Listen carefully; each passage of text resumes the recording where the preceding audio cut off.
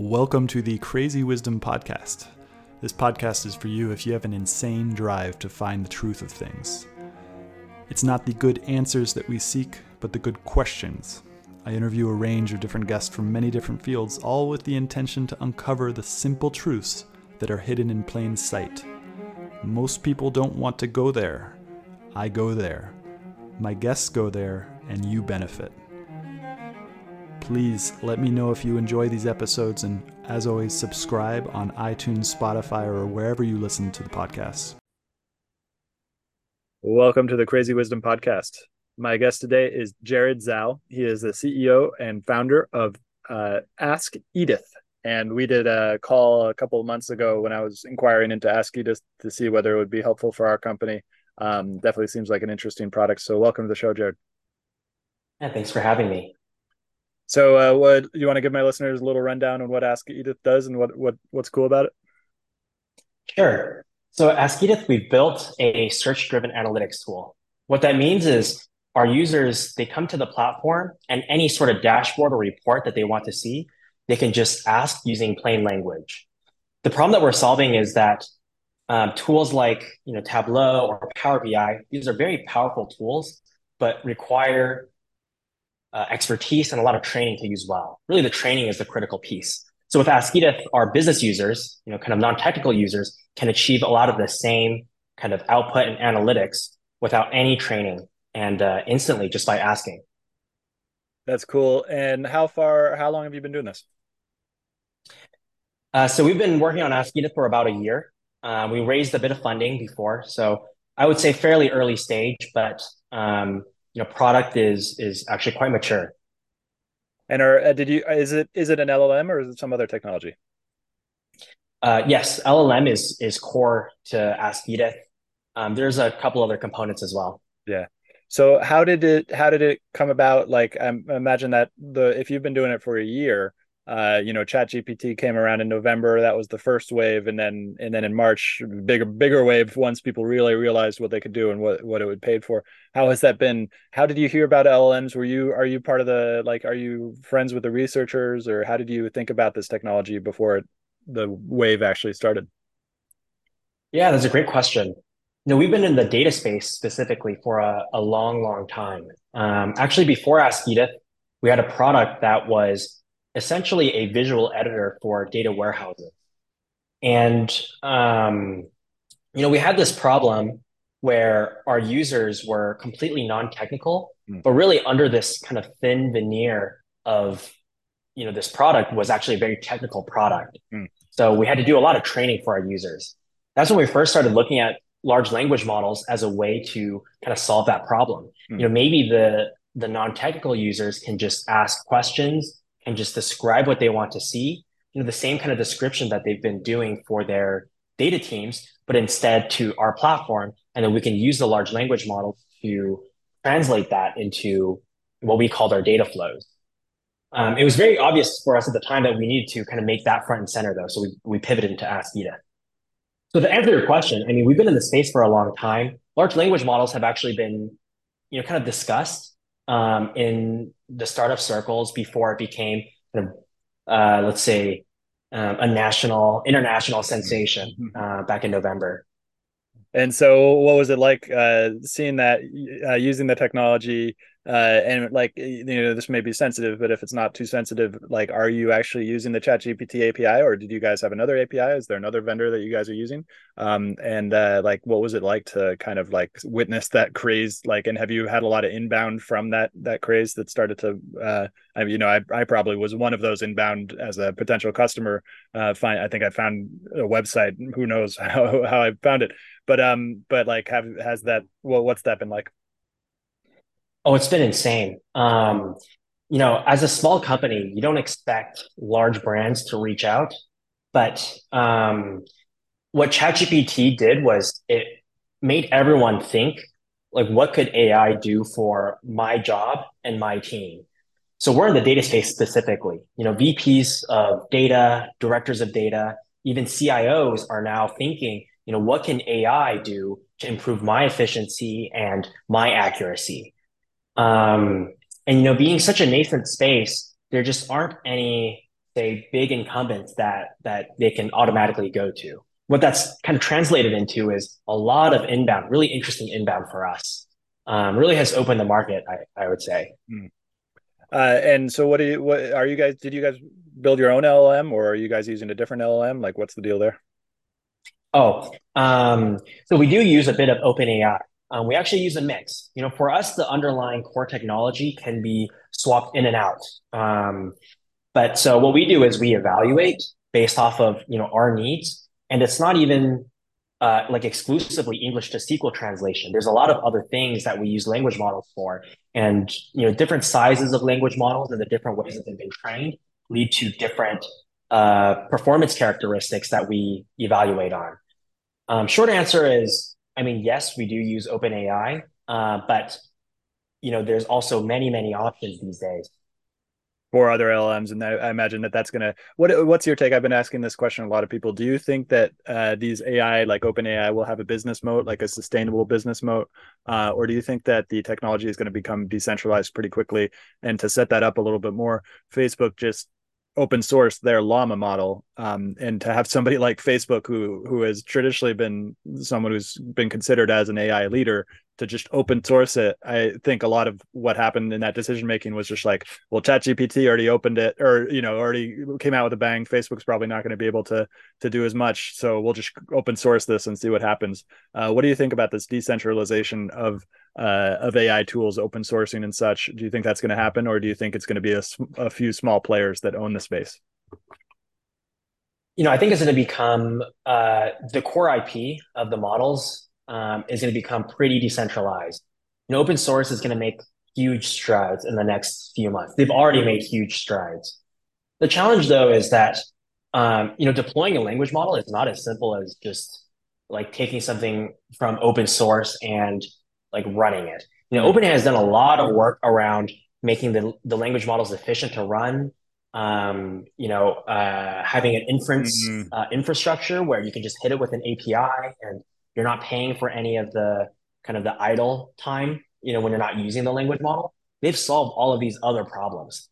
I would say that as of today, OpenAI, I mean, I have no idea where this is going to go. I think OpenAI today has a moat, definitely. Just in even in the IP, nothing matches their GPT-4, and there hasn't been any good alternatives to running the models. That they definitely have a moat there. But moats can degrade. I don't know if that's going to be the case, say 3 years from now. Yeah. Well, and there's so many problems that AI could solve, and OpenAI, it's a smaller business, a startup, so they can move quickly. But at the same time, the problem space is so vast that I see them taking off a lot of it. But then there are all going to be all these other problems, like, for example, like an agent running on my computer that is personalized to me. Like that seems that like something that OpenAI might not be the best at solving, and that some open source solution might change it. What do you think about that? No, that's totally right. Mm-hmm. I mean, recently, people are getting these large language models running on their Android phones. Pretty soon, you'll have it running on, Apple Watches and, whatever Apple does with their Vision Pro. Who knows? I think the future is going to be really interesting for sure. Yeah. Do you think we're headed for a singularity? Do you think we're in a singularity already? What's your take on singularity in general? I think we're not quite there. There's a simple litmus test for this, which is if take the most challenging problem that you are trying to solve in your work, describe it in as much detail as you can, and pass it into GPT-4 and see what it puts out. Yeah. Yeah. What we found is, um, the outputs from GPT-4, they loosely sound like a solution, but they're really not. GPT-4 is not quite there yet. Like I think a singularity is where let me define this a little bit. It's where the language models start to kind of feed back into themselves, and then you Mm-hmm. get this kind of like runoff into like say super intelligence. We're not quite there yet. Language models, they're not quite there yet, but I do see the light at the end of the tunnel. Mm. So that's really interesting what you just said there, because you gave a little. So let's go into that definition of the singularity. The definition of singularity is when the model itself, the AI itself, starts to become so powerful that it can do feedback loops that are not capable of being uh, deciphered by outside humans. Is that an accurate way of representing what you just said? Right. Well, the singularity is when improvements become exponential, right?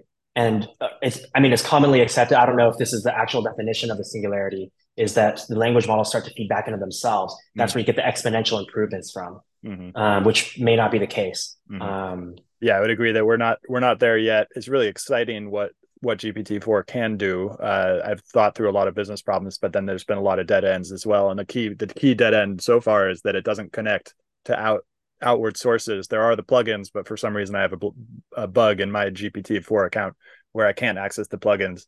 Have you been able to access the plugins? Do you pay for GPT-4? Do you actually plug it into various softwares outside of it? So we don't use the plugins directly. There are some really interesting tools that connect GPT-4 to the outside, though.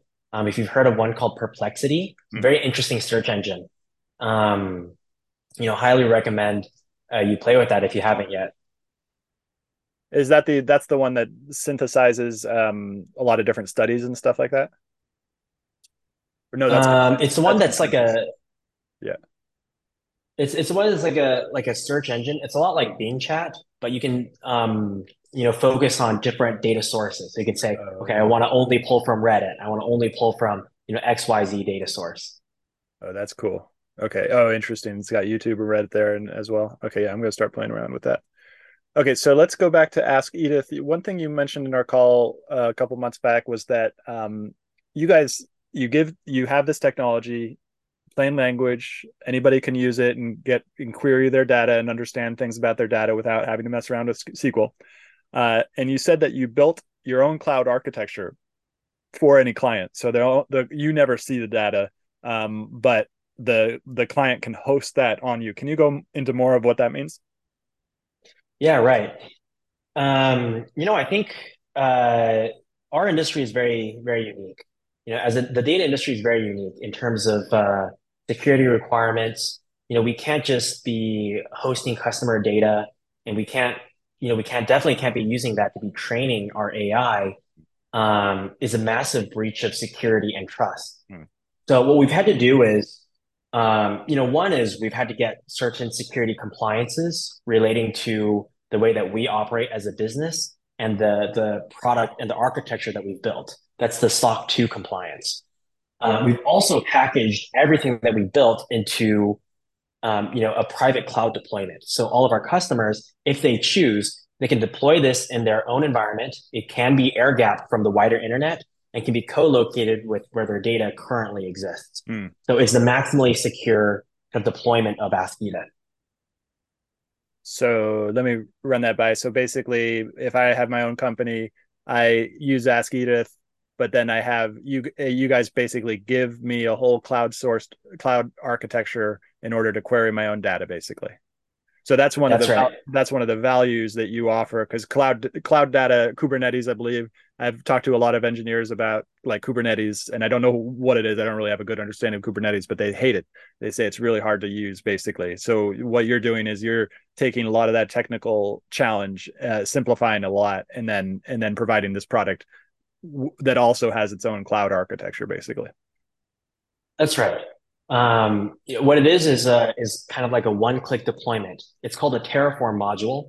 So Terraform allows you to do a one-click deployment into your own private cloud, and it just spins up everything that you need to run Askeda. The database, the networking configurations, the servers, and it's all within your own environment. Interesting. And okay, is that new? Is that something like new in the last few months, or has that been around for years? You mean for Askeda? The Terraform module, the ability to Uh, spin up somebody's own cloud architecture in a way that seems pretty simple. well, so this is something that we built at, Oh, so Terraform is a tool. We created a Terraform module for the Askeda got platform. it.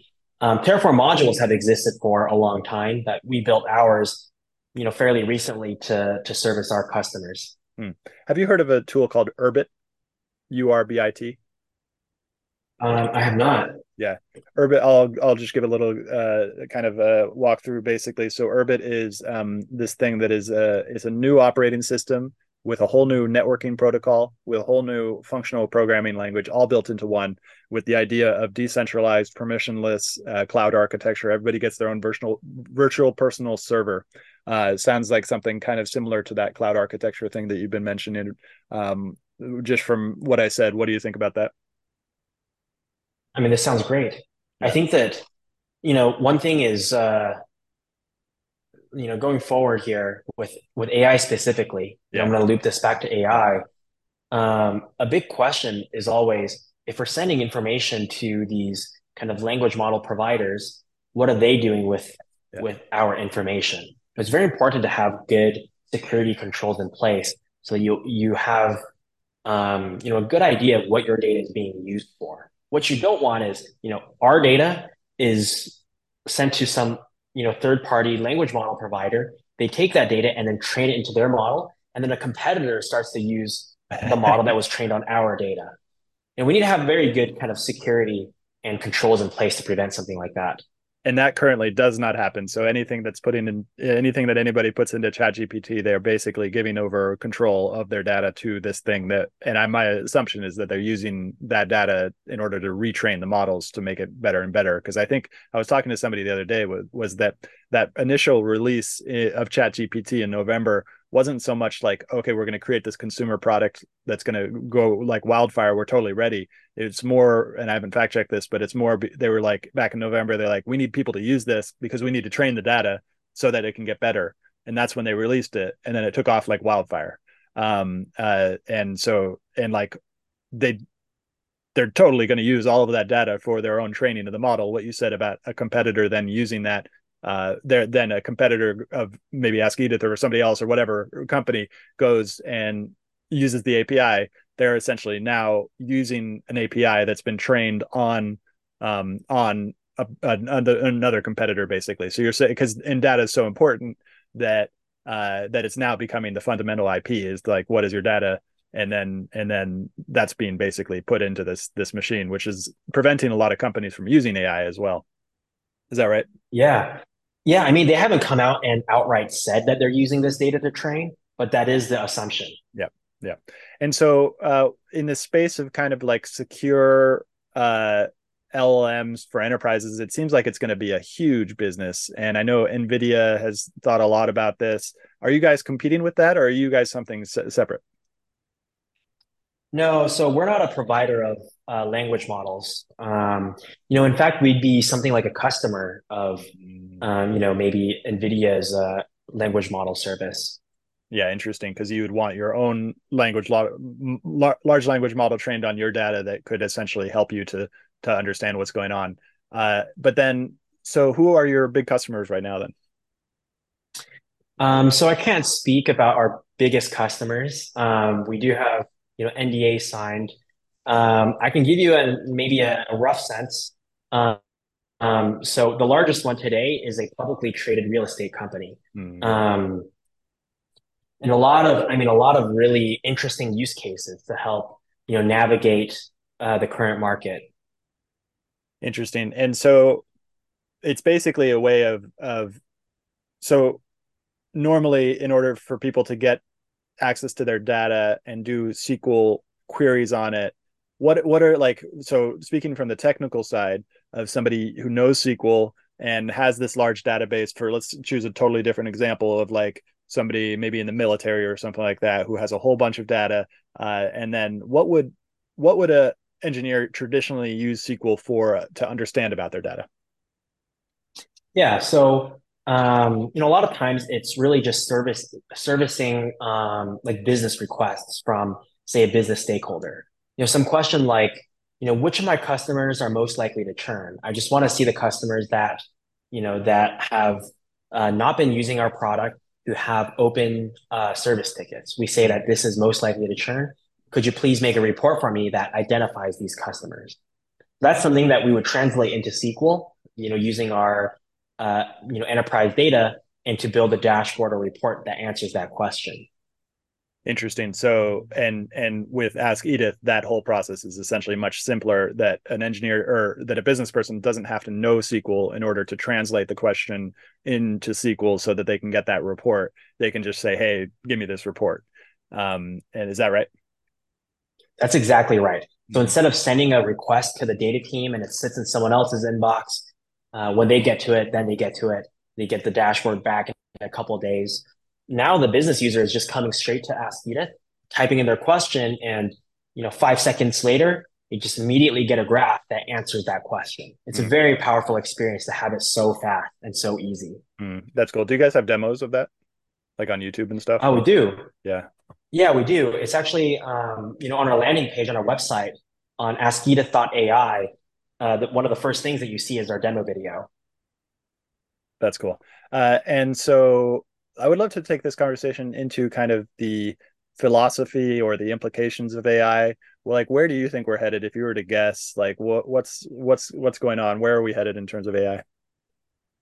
Yeah, I think the writing is on the wall. A lot of jobs are going to be at risk. Now that's a very normal thing, for just looking back on human history, time and time again, people's jobs are being replaced. People have to upskill and learn new things.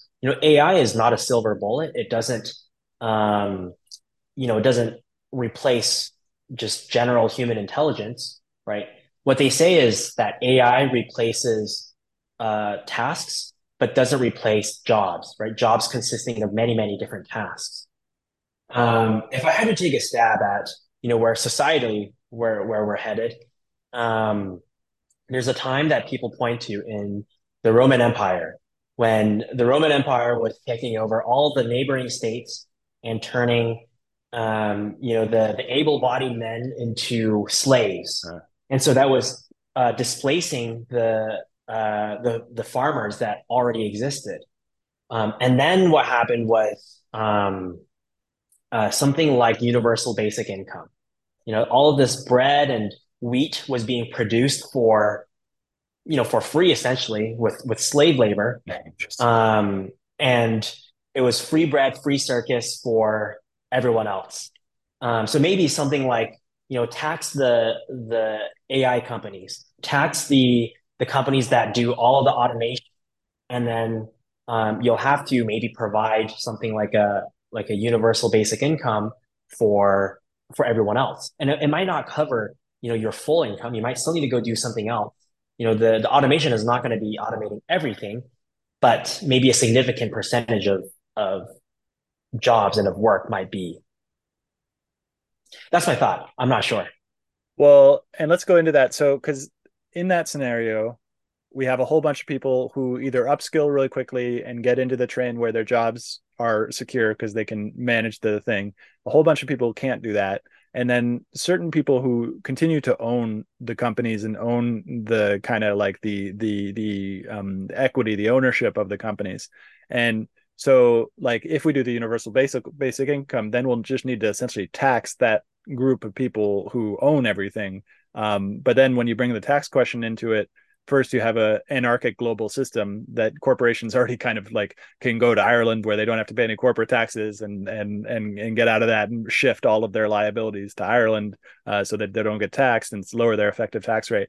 And then you get the other argument, which is that a higher tax rate disincentivizes actual innovation as well, because then people aren't as incentivized if they're going to just have to give up most of it to the government, then they're going to disincentivize from actual real innovation.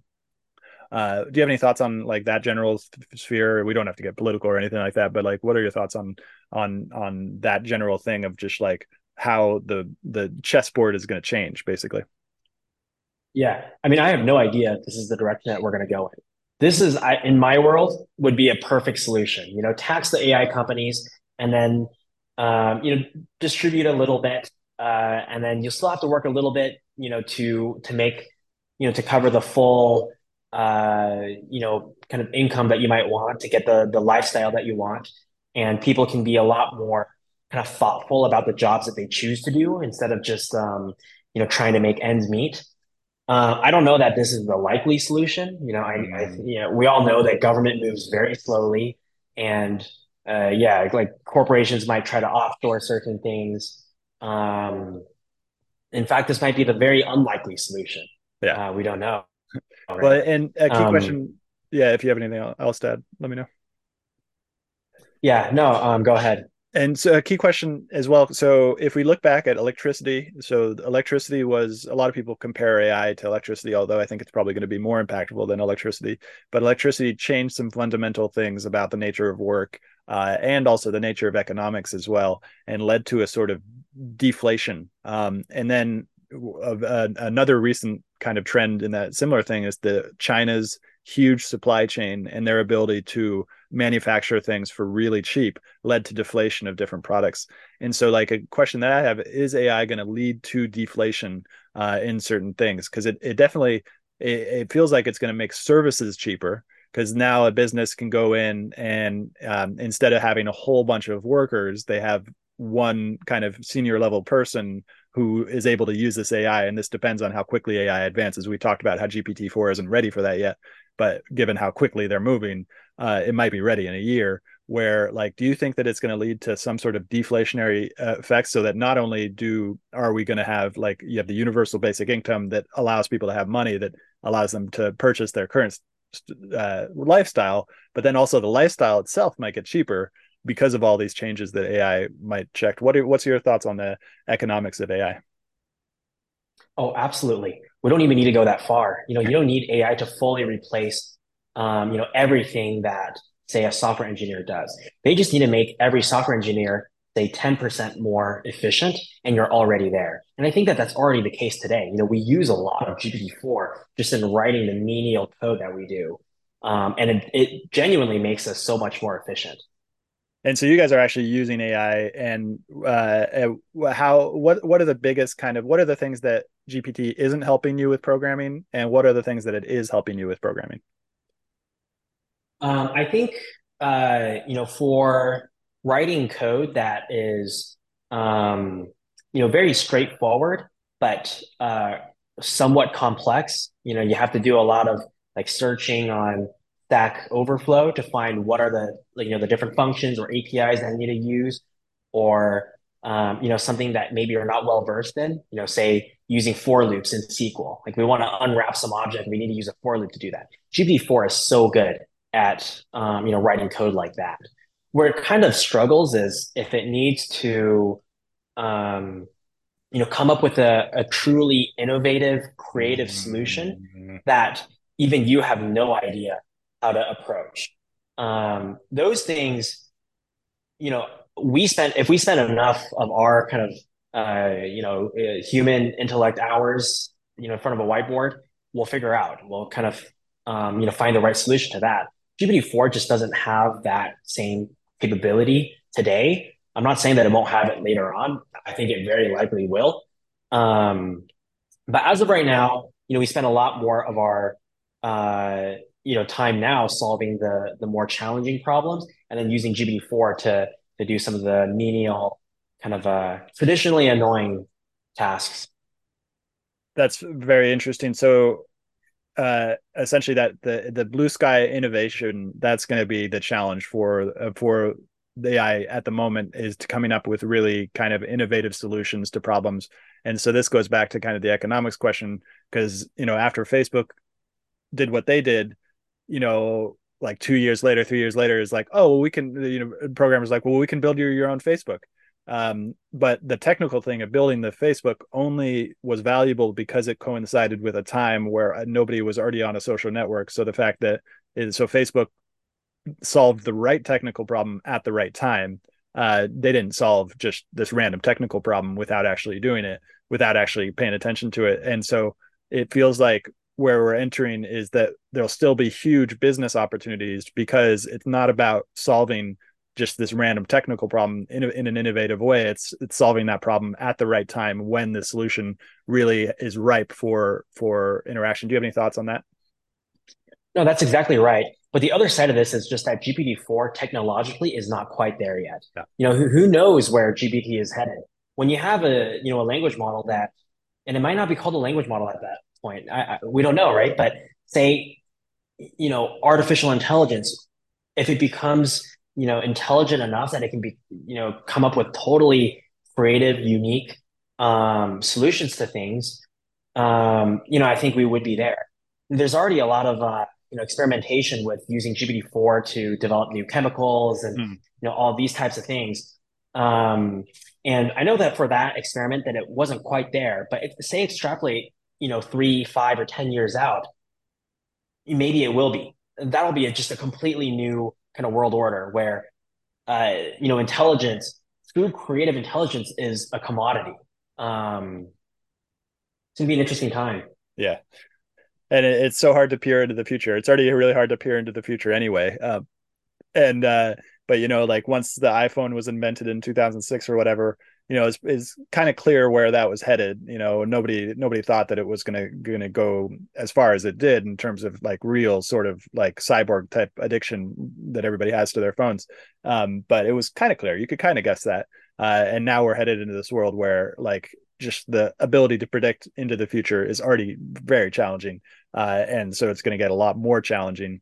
And then this is a question I like to ask. Do you think that AI will be able to predict? Do you think currently in its current form it can predict, or do you think that it will be able to predict the future? In the current form, I think no. At least not better than an average human. I think it's possible though that in the future it can make some really compelling, some really interesting and accurate predictions. Now, I think one thing that AI is really good at is that it could potentially become an expert in every single field. It could be an expert lawyer and an expert programmer. And what it learns from these other different fields might help it make better predictions in specific categories. I think that's something that it can do just much, much better than a human could. Mm. So I would not be surprised if it got there one day. And it's so crazy because it's like, according to my understanding of the technical, it's not even a limitation. It's like a benefit that once you train the LLM model, you can port the LLM model really easily, and that you don't need to retrain it every single time. And so, what you just said about that, it could be an expert in any field, and then it becomes an expert in all these different fields. And then once you've trained it, then it's as simple as just basically porting it over to your Android phone, and then it can run on your Android phone. That seems like it's going to lead to a crazy, crazy future. Like no idea what are your thoughts on that? Basically, I'm not asking you to predict the future, but what do you think about like that idea of like training the model? Isn't that training the model is very expensive, but once you have the model, it's really easy to take it anywhere. No, right, exactly. I mean, even if you can't get such a large model to run on your phone, I mean, just look at how cheap and fast these APIs are. Make an API call from your phone. You're still getting access to the same model, the same intelligence, um, and then now, displayed on your phone. I think that right now we live in just one of the most interesting times, compared to everything that's happened in the last couple decades. Right now is, um, just what a time to be alive. Yeah, and you're in a space. Are you located in San Francisco? Yeah, we're just across the bridge in Berkeley, Oh, pretty cool. close to San Francisco. Yeah. And I've been reading a lot on Twitter recently about how like San Francisco is kind of making, well, the Bay Area is kind of making a comeback as well, because it's like, people are doing robotics thing, like all these crazy things. They're doing all these crazy things, like the whole, that what the Bay Area is known for. It's all happening again. Would you agree with that? Like, are you running into people who are doing really interesting things throughout your day? Oh, absolutely. San Francisco has definitely come back a lot. During the pandemic, it really, kind of died down, and then it's been, slowly climbing back out in the last few years. SF now is bustling again. Hmm. There's just so much happening here. Hmm. Interesting. Cool. Okay, so another 10 minutes or so. What's one thing that we should be discussing about AI or even Ask Edith that we haven't discussed so far?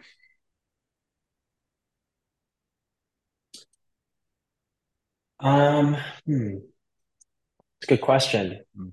Um, I can't think of anything off the top of my head. I Mm. think we talked about some really interesting things. Yeah. Time will tell if we're right or not on these predictions. Yeah. what are your plans for Ask Edith in the future? Like, what's the big things that you're working on? What are the kind of the obstacles you're facing? If anybody's listening who wants to help out, are you guys hiring? Like, what's your deal? Oh, sure. Yeah, we are hiring right now. Right now or today, we've built really the simplest, the fastest analytics platform. Really empowering business users to ask questions of their internal company data. Where we're headed though is, um, we're going to start mixing in some external data, things like consumer trends, macroeconomic data, and really allow these business users to start benchmarking their company data against, external data. These are all very interesting use cases. The term Mm-hmm. that I like to use is we're building something like the mission control of enterprise. Not just asking questions about internal data, but eventually, maybe even automating some of the processes. When condition hits, take this action, that type of thing. Everything that you'd want to do from a mission control, but plugged into your enterprise data sources, to external data sources, and then ultimately to automating action. That's very cool. And so mission control of enterprise, this public data, private data. On the public data side, what's the difference between that and GPT-4, like ChatGPT? Because I can go and query a bunch of data from 2021, and even with the browser tool, I can go query current data as long as it's on a website. What's the difference there? Yeah, that's a good question. The key comes from when you connect the external data to the internal data. So let me give you an example. We're working with an aerospace manufacturer, and they have a log of, so with the aerospace industry, I think I should give you this background.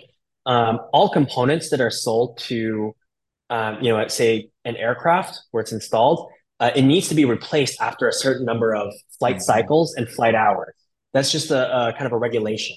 And so by knowing which, tail numbers of the planes that these components go into, and then also knowing that, FAA data, like the planes when they take off and when they land, how many flight hours and flight cycles are on each of these tail Uh, numbers, having this public data, we can join it with our internal sales data and just become very, very surgical about who we go to for repeat sales. And that's very powerful to connect this kind of external piece with your internal, sales data.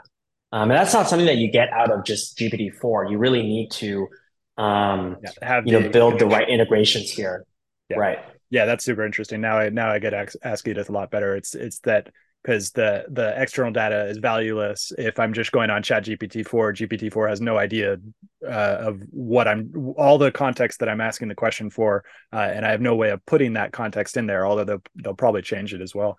But that's really cool about internal data and external data. But then how does that separate Ask Edith from the NVIDIA having our own kind of LLM running on top because the LLM is a different architecture than data than SQL? Is that the difference there? No, from the language model perspective, it's not so different. The key piece is that, AskEdith is not just a language model. It's also, the search Got layers it. that we've built Yeah. into, where it searches into the data to find, the correct answer to your question, the integration pieces and so forth. Yeah. That's cool. So essentially, like, because an LLM is useless. Well, this is an interesting question. I'd love to start talking to some of the LLMs who are trying to build LLMs on top of company data because essentially the LLM isn't. It's not really a search thing. It's this kind of. It's a like. It's basically a thing that works well with a chatbot. Is the use case for an LLM specifically better as a chatbot, or does it have other use cases that you've seen so far? Oh, absolutely. There are other use cases. Okay. With AskEdith, we use it for writing code. We do, within the AskEdith product, what it's doing is it's doing English to SQL code, and then we're running that SQL code. So where we're talking about bringing in external data sources, really is talking about integrating that into a single SQL environment where the Got it. language model can be interacting with it. Got it. Got it. Okay. Um, Yep. Mm-hmm. Yep. Yeah. So Ask Edith and LLMs work really well together, basically. But what you guys have really built is these layers on top of SQL that allow the LLM to essentially operate better with SQL. that's right. Mm-hmm. That's super interesting. Um, And who are you hiring for right now? Yeah. So we're growing our team, really on two major fronts. So one is the product. We're hiring backend engineer, DevOps slash infrastructure engineer. And then on the sales and marketing side, we're hiring a head of growth and an implementation engineer. So the implementation engineer is someone who sits, halfway between go to market and halfway, to the product and engineering teams, but really is, a supportive function for kind of the go to market and for our customers. That's interesting. What's the profile of the head of growth, if anybody's listening right now for that specific role? Yeah, we're really looking for someone who has experience in B2B SaaS software, who has worked in a partnership setting, kind of building out the partner kind of channel. Also, is has spoken to B2B SaaS customers and really has a vision for where to take the go to market for whether it's for AskEdith or for previous jobs, but has that kind of uh, vision and drive to make it all happen. Cool.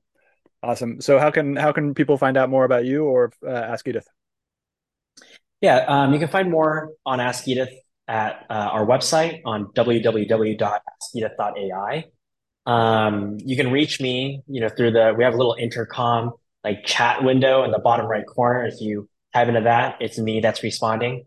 So, happy to engage with anyone there. And, of course, feel free to connect with me on LinkedIn. Cool. Thank you so much. All right. Thank you so much. Thank you for listening, and I hope you enjoyed this episode. As always, you can find me on Twitter at Stuart Alsop III. Also, don't forget to subscribe on Spotify or iTunes for every weekly episode that I publish on Monday mornings. Hope you have a great day.